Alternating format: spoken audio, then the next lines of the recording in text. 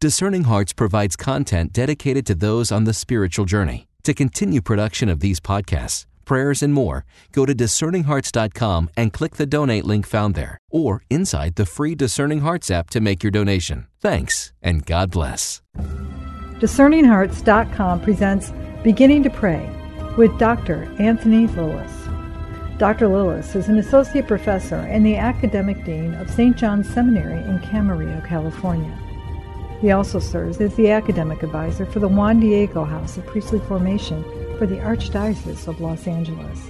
Through the years, clergy, seminarians, religious, and lay faithful have benefited from his lectures and retreat conferences on the Carmelite doctrines of the Church and the writings of St. Elizabeth of the Trinity.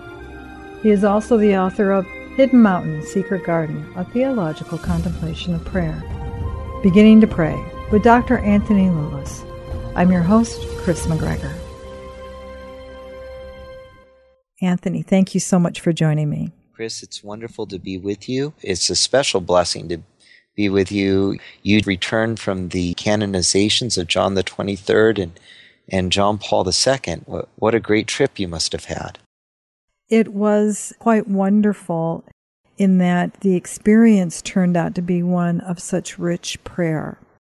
It was, yes, a celebration of the life of these two men, but you know, Anthony, it certainly seemed as though the pilgrimage that so many made was in direct response to a love they wished to share with others. And I think that at its core, isn't that the spiritual legacy of now St. John Paul II and St. John the 23rd as well? I think you're right. Love kind of oozed from both men in different ways. And it might just be because of my own life and how I got what I knew about both popes. But as a young child, John the 23rd died before I was born, but people were still talking about him. And he was kind of like this everybody's Italian grandfather. Whereas with John Paul II, I've talked to more people who really relate to him as like they'll talk about him in terms of the father of their soul or the father of their vocation.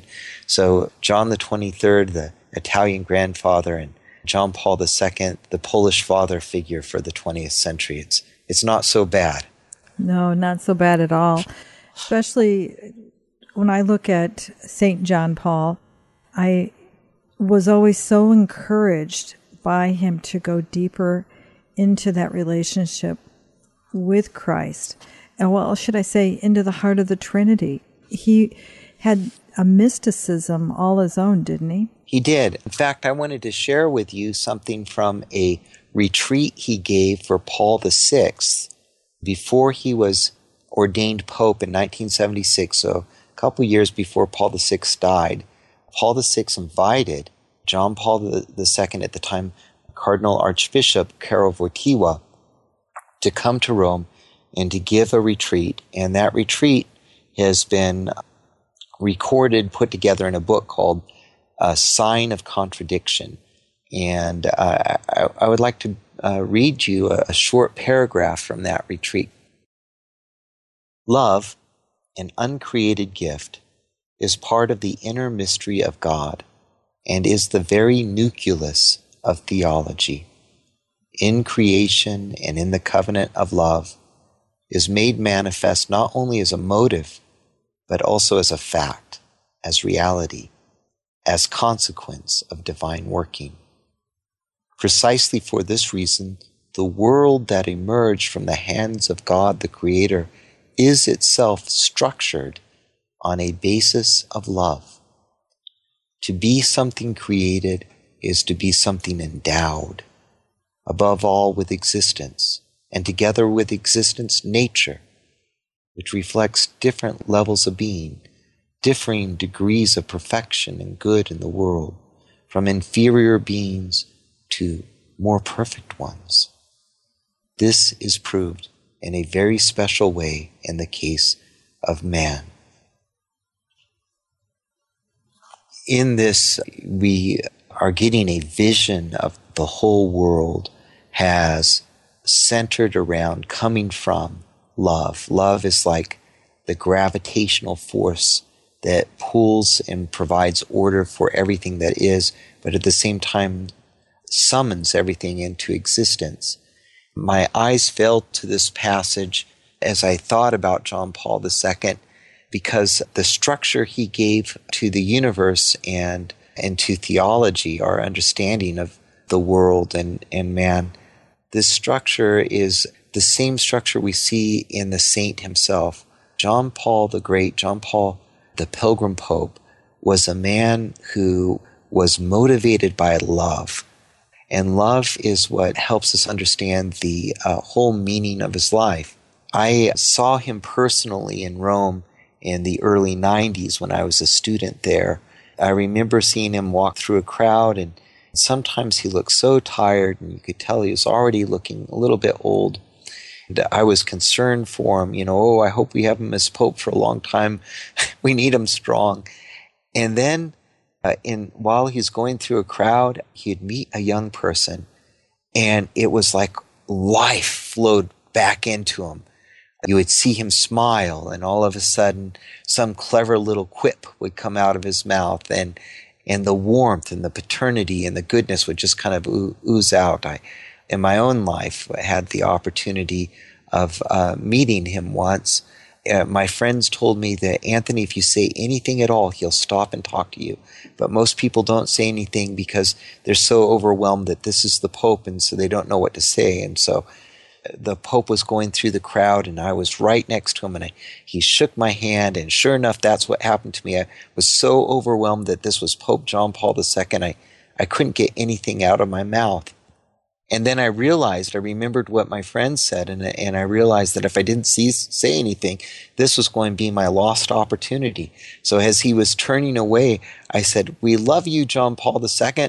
And he stopped, and he turned around and he looked right at me, and he said, "You are an American."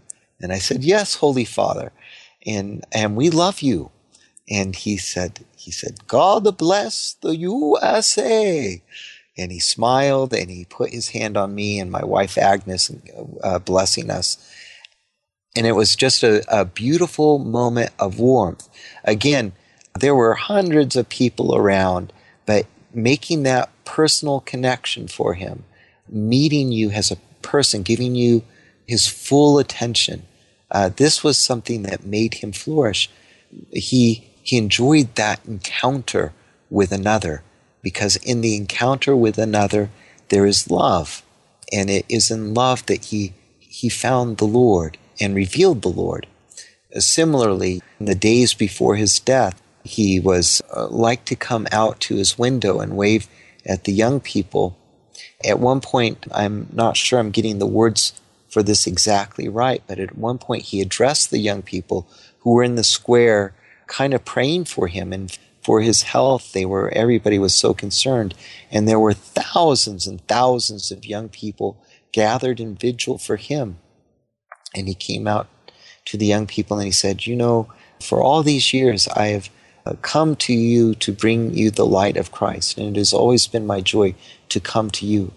But now, my dear young people, you have come to me." And of course they broke out applaud. He goes, "Thank you. Thank you." And that's another important quality. He not only enjoyed meeting people and having a real encounter with them, he not only enjoyed that moment of exchange where one heart was disclosed to another heart, but in doing that, you can only do that if you allow yourself to be vulnerable. All those trips he made all around the world to the young people for World Youth Day, for example, and all those trips, he was making himself vulnerable. He enjoyed it, and he enjoyed meeting all the young people, but he's making himself vulnerable. Vulnerable enough that he could be touched when the young people of the world came to pray for him in St. Peter's Square in Rome. So love is for John Paul II to say that the world is structured around love, to say that uncreated love is the very nucleus of theology. For John Paul II, this structure is revealed in his very person, is a structure that goes out to meet, a structure that enjoys, relishes encounter with another. And it's also a structure that is vulnerable. When we look to Christ Jesus, we see how vulnerable God has made himself, vulnerable enough to be crucified. John Paul II participated in that difficult mystery of suffering when he made himself vulnerable as Pope to those he tried to shepherd. And because he was able to do that, because he lived in the structure of love, in the structure of encounter, in the structure of vulnerability, he could be a sign of hope. If someone was to say, we started out our reflection today about this fatherhood that oozed from John Paul II. If someone was to say, what does that fatherhood look like? What is fatherhood? How was he a father? Well, to be a father, this is to be a sign of hope.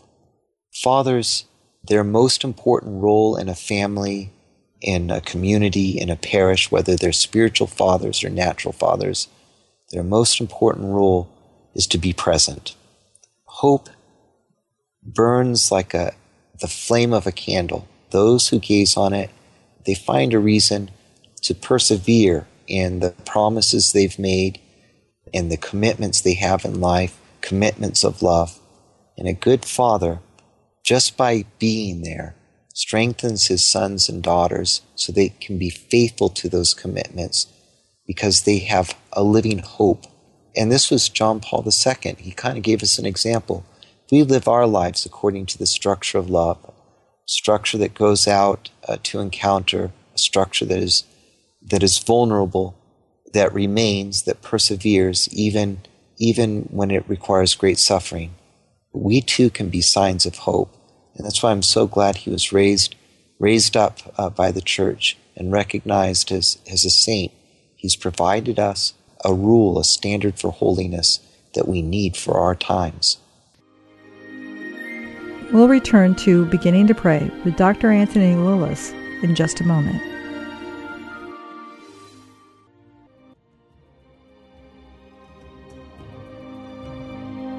Did you know that Discerning Hearts has a free app in which you can find all your favorite Discerning Hearts programming? Father Timothy Gallagher, Dr. Anthony Lilles, Deacon James Keating, Mike Aquilina, Dr. Matthew Bunson, and so many more are found on the Discerning Hearts free app. Did you also know that you can stream Discerning Hearts programming on numerous streaming platforms such as Apple Podcasts, Google Play, iHeartRadio, Pandora, Spotify, Stitcher, TuneIn, and so many more? And did you know that Discerning Hearts also has the YouTube page? Be sure to check out all these different places where you can find Discerning Hearts.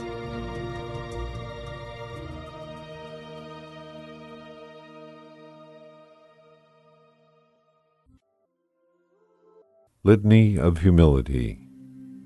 O Jesus, meek and humble of heart, Hear me. From the desire of being esteemed, deliver me, Jesus. from the desire of being loved, Deliver me, Jesus. from the desire of being extolled, Deliver me, Jesus. from the desire of being honored, Deliver me, Jesus. from the desire of being praised, Deliver me, Jesus. from the desire of being preferred to others, Deliver me, Jesus. from the desire of being consulted, Deliver me, Jesus. from the desire of being approved, Deliver me, Jesus. From the fear of being humiliated, deliver me, Jesus. from the fear of being despised, Deliver me, Jesus. from the fear of suffering rebukes, Deliver me, Jesus. from the fear of being calumniated, Deliver me, Jesus. from the fear of being forgotten, Deliver me, Jesus. from the fear of being ridiculed, Deliver me, Jesus. from the fear of being wronged, Deliver me, Jesus. from the fear of being suspected, Deliver me, Jesus. That others may be loved more than I, that others may be esteemed more than I, that in the opinion of the world others may increase and I may decrease, that others may be chosen and I set aside, that others may be praised and I unnoticed, that others may be preferred to me in everything, that others may become holier than I, provided that I become as holy as I should. Jesus, grant me the grace to desire it. Amen.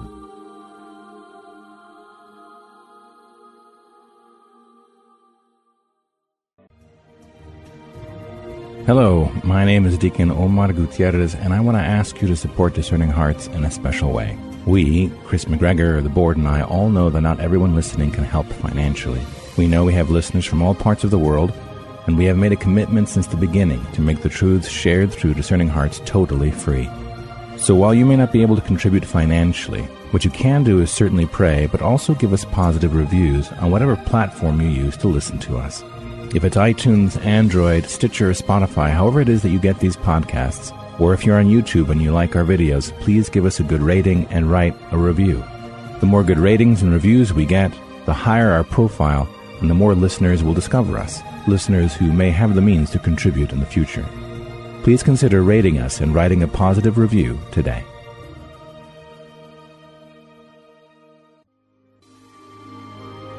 We now return to Beginning to Pray with Dr. Anthony Lilles.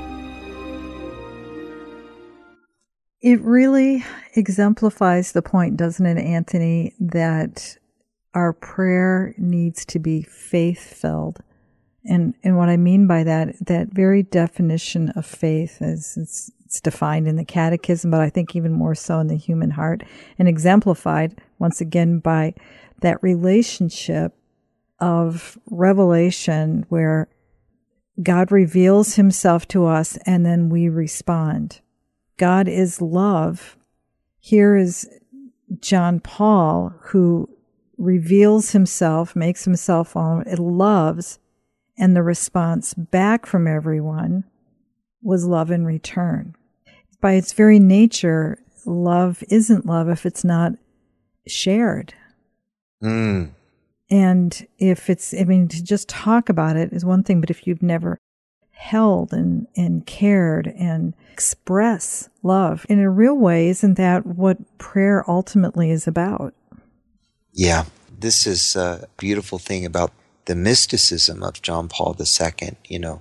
How was he able to manifest that structure of love to the world, except that he made himself vulnerable to that love every day by prayer?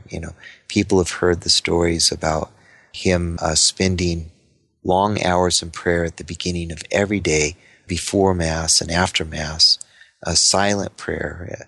Those who had the privilege of being in the chapel with him would hear him groan from the depths of his being as he poured out his heart to love, but also as he received love. Love was present to him. And so for him to say something like, love is the very nucleus of theology and the very center of the cosmos from what everything that is comes from it. For him to say that, he's not just saying that as an idea, he's saying it as a lived experience that he opened himself to, that he availed himself to every day in prayer. And this is another great example that, to persevere in our love, it's not enough to make a moral resolution that I'm going to try to be more loving and more vulnerable to people, and that I'm going to try to go outside myself and engage people more and find Christ in them. Those are wonderful moral resolutions to make, but at the end of the day, moral resolutions aren't sufficient for the Christian life. Only Jesus can give us the strength we need to be faithful to the calling that he's given us. And he can only give us the gifts we need if we make space for him in our lives. We devote some time in our lives to, as you say, faithfulness, to being faithful to his love, to being open to his love. And that's what prayer at the end of the day is. Prayer is a humble obedience of heart that surrenders itself to the love of God made present to us by Christ Jesus. And we know that presence by faith. And so that when we believe in that presence during our prayer, that loving presence totally transforms us. How important is that communion of saints, especially in the light of John Paul's expression of prayer and faith? I was thinking the communion of saints is the first meaning of that is the exchange of holy things among the holy ones.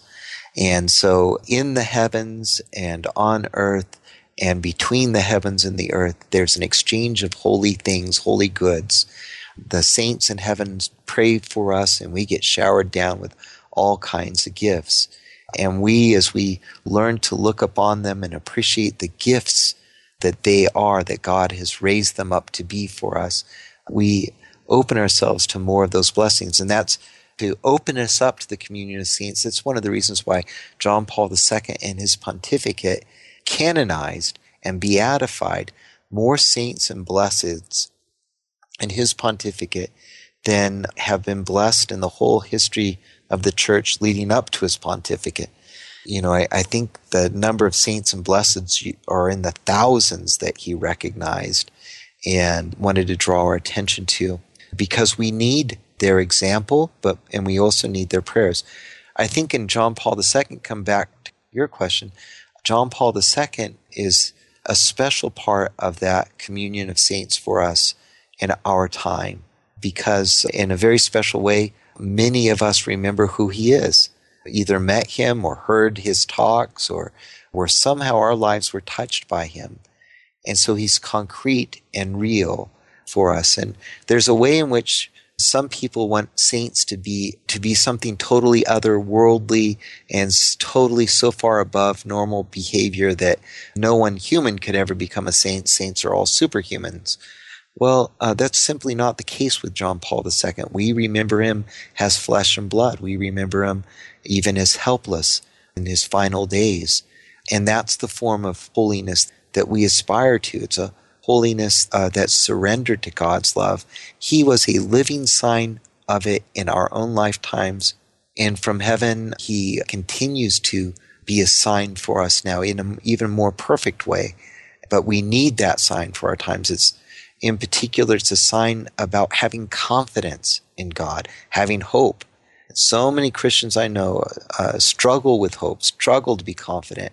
They're so kind of overwhelmed or demoralized by our culture and by their family situations and by all kinds of other brokenness. There's always reasons to be demoralized and to want to give up and to be discouraged. But somebody like John Paul II, we look over at his example and we realize as many reasons there are to be demoralized, there's even more reasons to have confidence in the work that God is doing in us and what that God can bring to completion, the good work that he has begun. And when we cooperate with it, when we have confidence in that, when we believe in it, it really does make a difference in the world. People's lives really are touched. Miracles really can and do happen. And the greatest of those miracles being the conversion of those we love. John Paul II gives us hope in the face of all those things that can be so discouraging. He reminds us that God's love is greater. Pope Benedict XVI, he said at the funeral mass for John Paul II, he said that in John Paul II was kind of a sign for us that the mystery of evil, the mystery of human misery has a limit. And that limit is the limitlessness of God's mercy. And John Paul II, now from heaven, is an important advocate for us of that divine mercy, so that the more we see evil, the more cause we have to believe in the greatness of God's love and his power to overcome evil. What do you suppose it was like? This is going to seem like maybe even a silly question, Anthony, but what do you suppose it was like for him to see and to experience that communion of saints, and in particular that exchange of love with a little French nun from Dijon?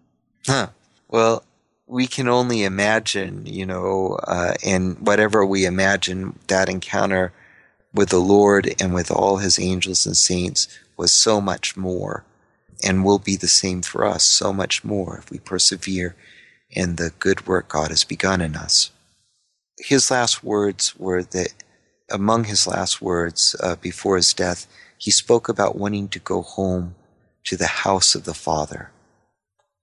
Whoever he met has he arrived in the Father's house? Has he arrived in his heavenly homeland? The true country where we belong. For here we are only pilgrims.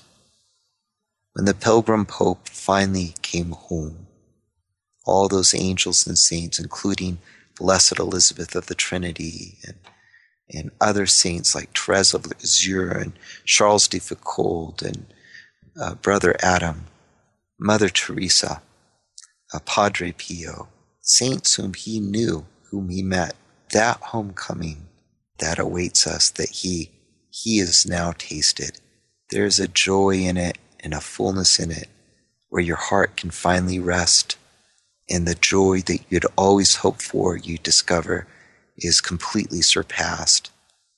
It's the joy of being in the bosom of the Father, being held by the Father. It's the joy of having Jesus look you in the eyes and tell you, "Well done, faithful servant." He knows that joy now, and he longs for us to share it with him. He longs to greet us when we come into our heavenly homeland. And so he prays for us that we might know that joy too. Wonderful. Thank you so much, Anthony. Thank you, and thanks for this opportunity. And thank you, John Paul II and St. John the 23rd. We're counting on your prayers. Amen.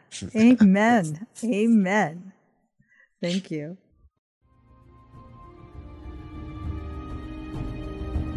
You've been listening to Beginning to Pray with Dr. Anthony Lilles.